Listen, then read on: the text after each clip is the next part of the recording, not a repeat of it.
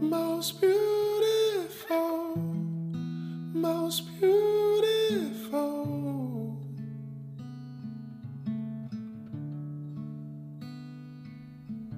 Happy Sabbath, everyone.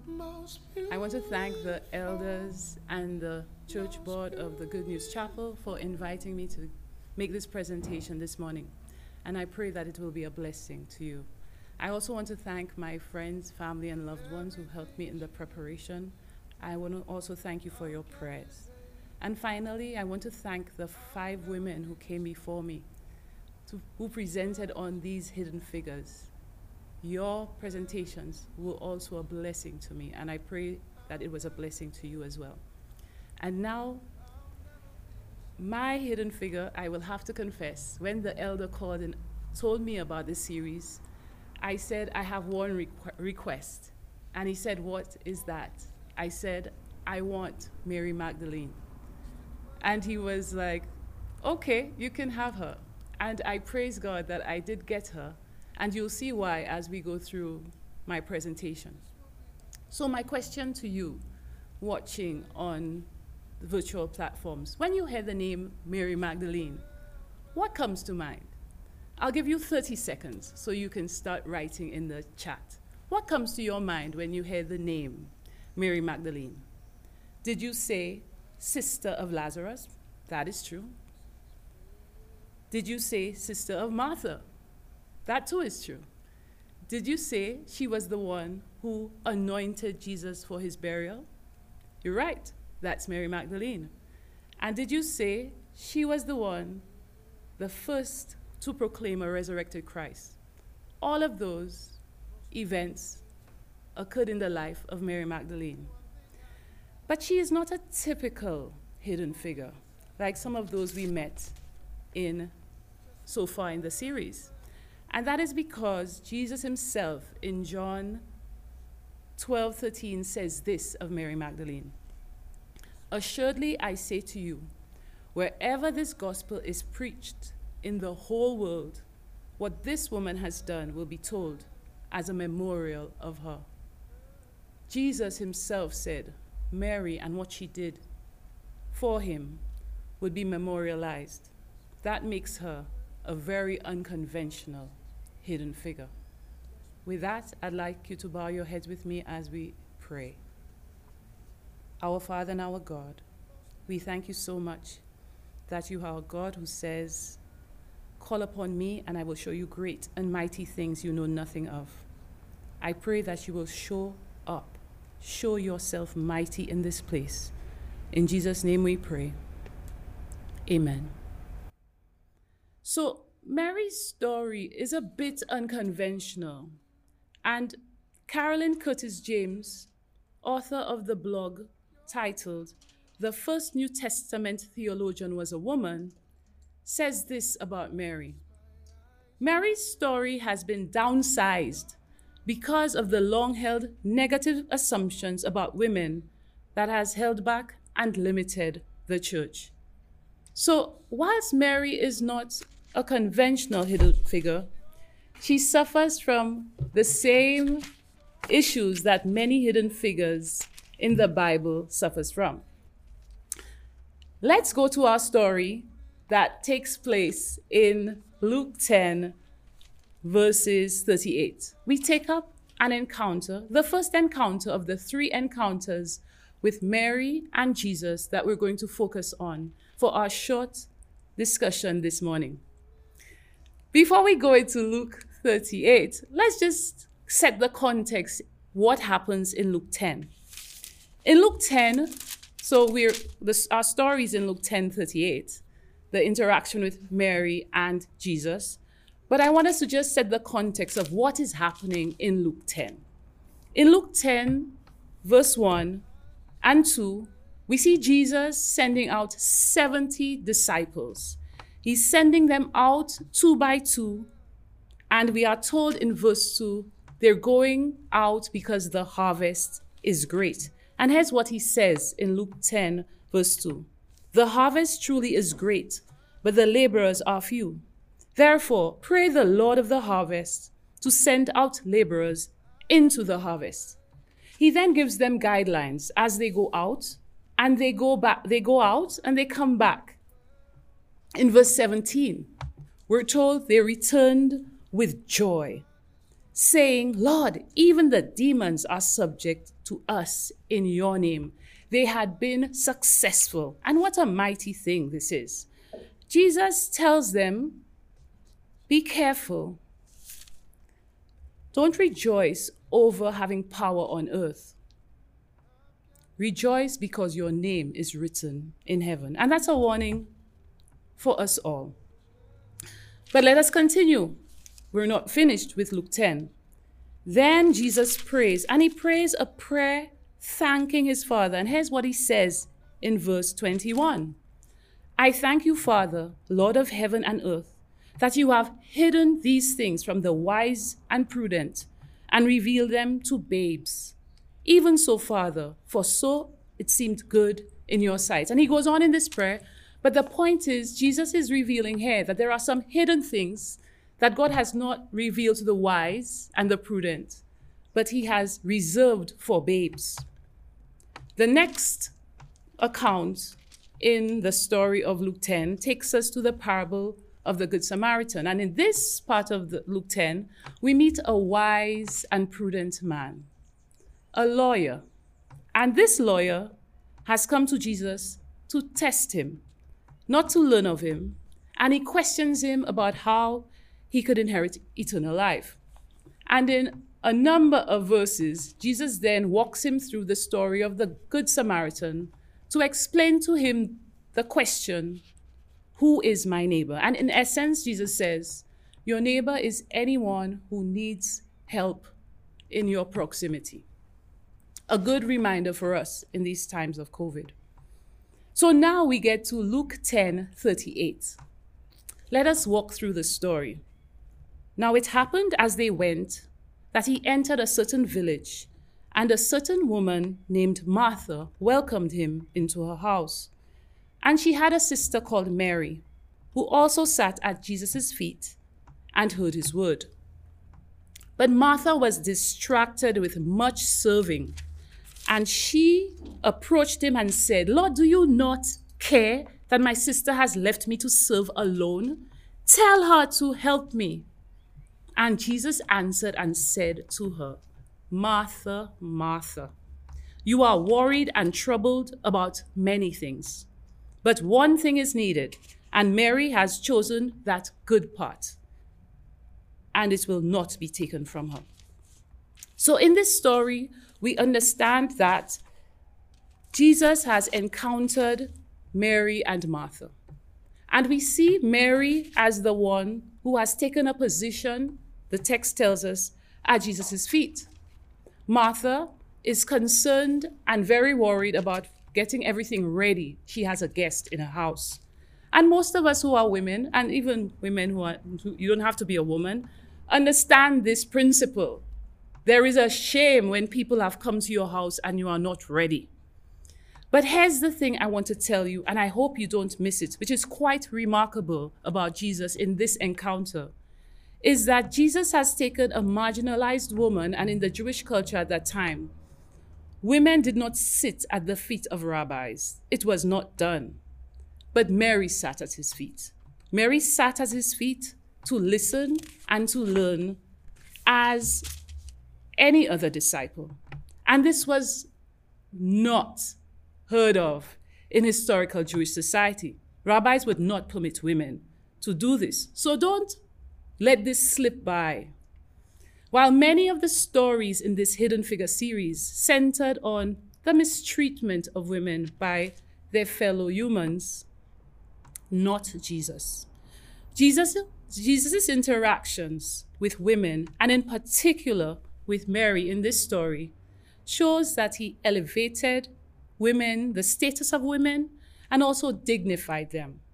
So, what does that mean? And that's our first theme. What does that mean for me? What does that mean for you? It means no matter your social status, no matter cultural practices around you, no matter your ethnicity, no matter how people interact with you, Jesus has come and he will meet with you, he will elevate your status, and he will dignify you. And as his followers, we too should be of the mind to do the same. But let's go a little deeper. There are jokes made about a woman's place in the kitchen, and there are many stereotypes surrounding the idea that women should be in a particular place, doing a particular thing. And even in the church, women are often given the task of cooking and cleaning, hospitality, and decorating. And there is nothing wrong with these tasks. I can testify, nothing wrong with food, nothing wrong with cooking. But often, cultural norms are used to assign tasks, which sometimes limit the ability women have to access and to do the things the Lord of the harvest has called them to do. And often we have people pressuring, gently in some cases, and in this case with her sister Martha, not so gently, pressuring women to go work on tasks that the Lord of the harvest has not called them to do. Mary was sitting at Jesus' feet. Mary was studying the Word of God. Mary was doing what Jesus told in Matthew 4:4. She was giving herself the time and attention to the Word of God and recognizing that man shall not live by bread alone, but from every word that cometh from the mouth of God. So that brings us to Martha. Her frustration is understandable. She's expecting her sister to do something and she's not. But Carolyn Curtis James continues and says, Martha felt that Mary was ignoring her proper place as a woman. She should be serving the men, not sitting at Jesus' feet. And that takes us to theme 2. Jesus does not press upon us cultural stereotypes. Jesus does not box us with these cultural norms and stereotypes that others might want to put upon us. Jesus wants us to spend time with him, to feed on his word, and be moved as the Holy Spirit directs. And we see that in Jesus' counsel to Martha. Martha, you are worried about many things. What Mary is concerned about is good.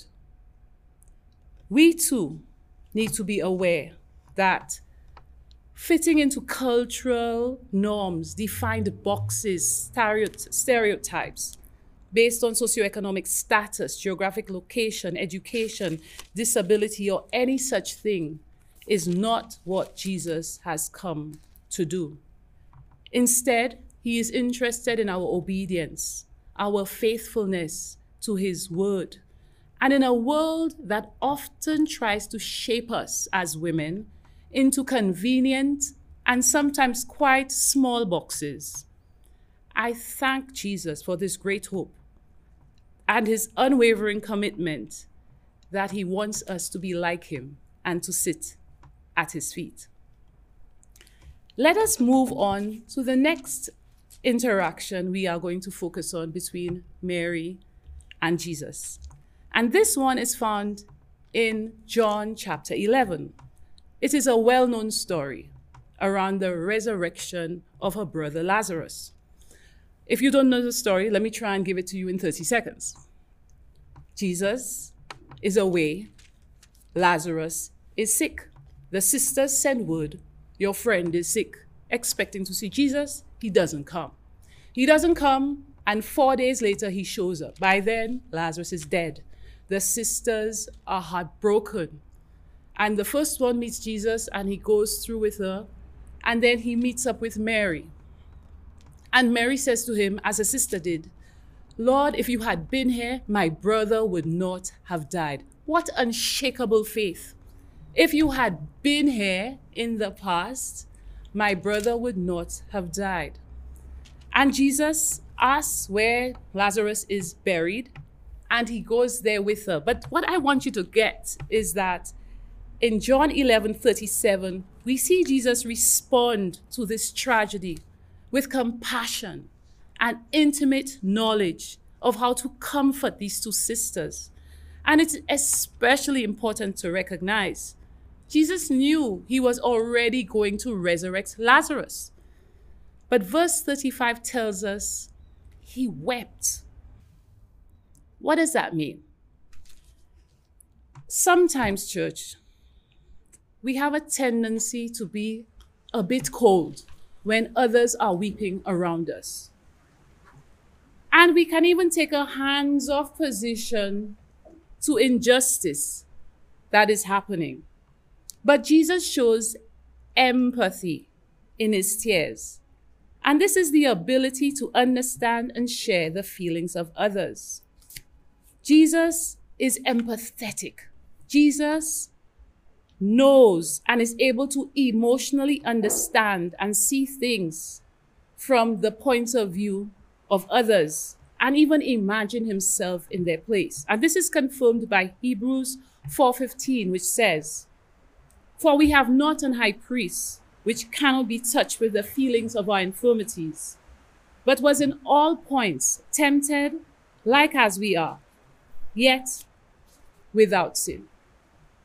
So Jesus has empathy for you, sisters and brothers. He feels, he cries with you. And as a woman, and I can confess that there's a whole lot more crying happening these days with COVID-19. And thankfully, we can be assured that Jesus is not coldly watching from above. He empathizes with us, and so too should we. And finally, we meet up with Jesus and Mary at Simon's house. Now, this story is the one I was particularly interested in when I asked the elder if I could do this story. Let's go to the story in John chapter 12, verses 1 to 8. Then 6 days before the Passover, Jesus came to Bethany, where Lazarus was, who had been dead, whom he had raised from the dead. There they made him a supper, and Martha served, but Lazarus was one of those who sat at the table with him. Then Mary took a pound of very costly oil of spikenard, anointed the feet of Jesus, and wiped his feet with her hair. And the house was filled with the fragrance of the oil. But one of his disciples, Judas Iscariot, Simon's son, who would betray him, said, "Why was this fragrant oil not sold for 300 denarii and given to the poor?" This he said, not that he cared for the poor, but because he was a thief. And he had the money box, and he used to take what was put in it. But Jesus said, "Let her alone. She has kept this for the day of my burial. For the poor you have with you always, but me you do not have with you always." So, picture the scene. Mary appears at a dinner, her brothers seated at the table in Simon's house. Martha, her sister, as usual, is serving. And Mary shows up, we're told, with a pound of fragrant oil. It doesn't appear that Mary was trying to make a spectacle. She had come to anoint Jesus' body.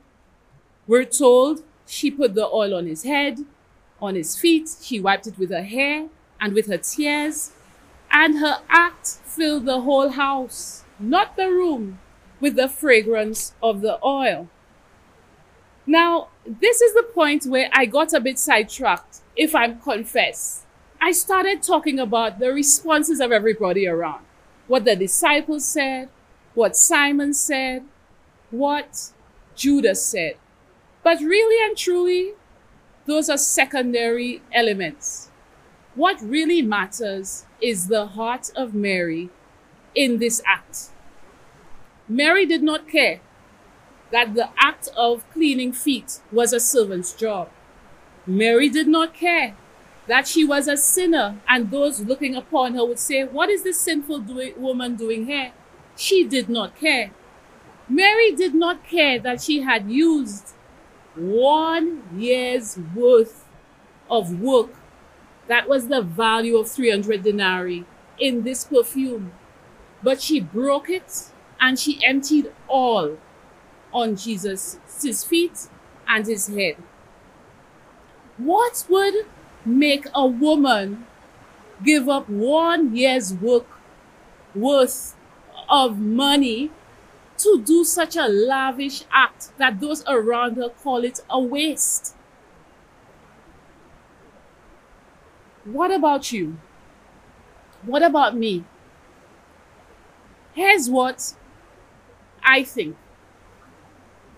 There is something amazing about Jesus' love, Jesus' elevating of our status, Jesus taking us beyond cultural norms and stereotypes, Jesus elevating us to the point where he even empathizes with us. There is something about being in the presence of that type of love that pulls out of you a loving response in return. And that is what we see in the act of Mary. The onlookers don't get it. They see waste where Mary says oil of praise. They see her sinfulness where Mary sees Jesus' glory. They see her doing something that is socially awkward where Mary sees the privilege that she has to even touch and anoint the living body of Jesus 6 days before the Passover where he will die. And that brings us to our last theme.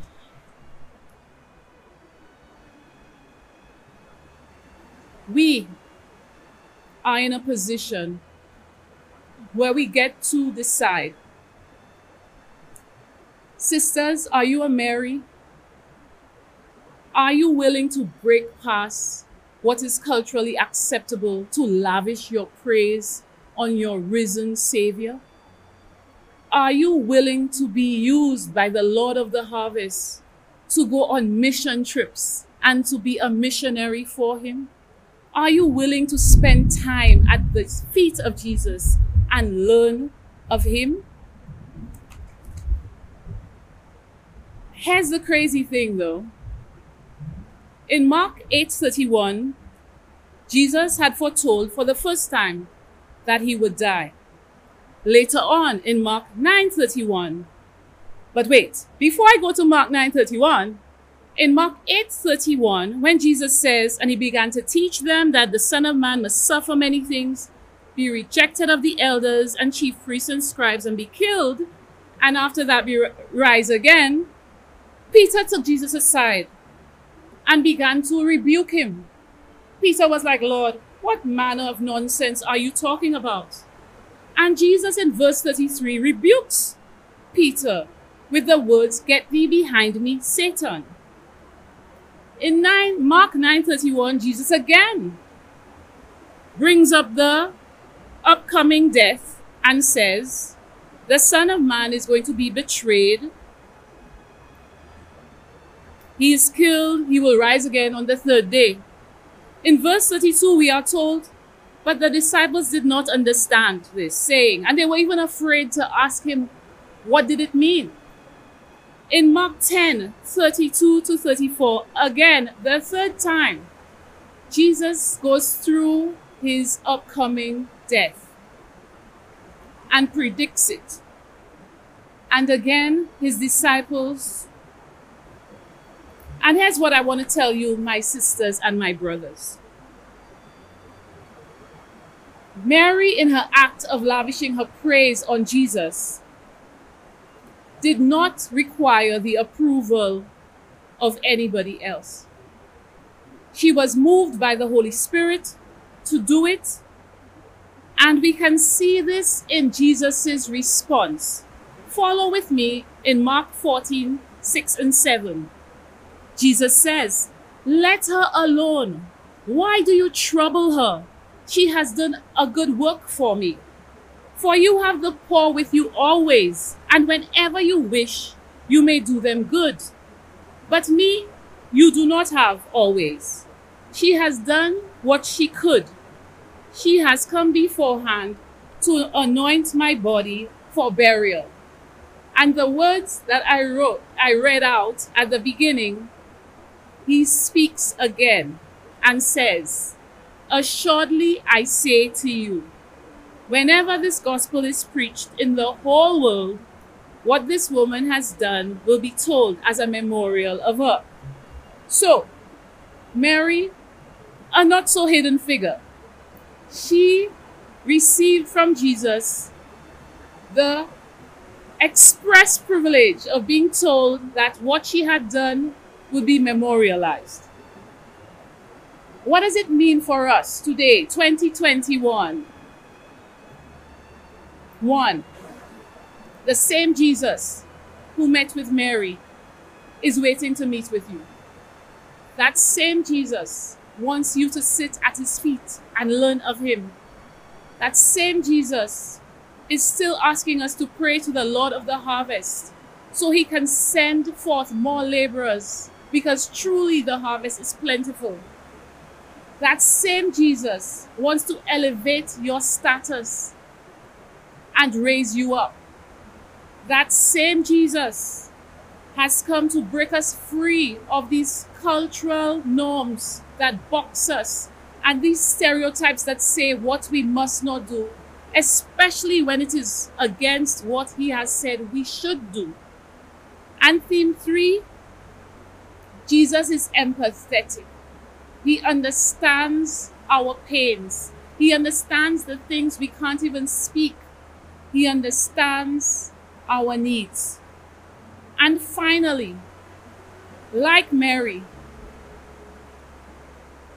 from the beginning of the first meeting to the death of her brother to the scene at Simon's house, Mary is in a consistent posture. She is at the feet of Jesus. Now, some want to be at Jesus' right hand and left hand, and that was even a bit of an argument among the disciples. But I urge you, stay at Jesus' feet. Learn of him. Surrender yourself, your plans. Let him elevate you. And as the Holy Spirit directs you, follow. Lavish your praise upon him. Let the perfume of your praise fill the house where you live. And don't worry about the rebukers. Don't worry about the critics.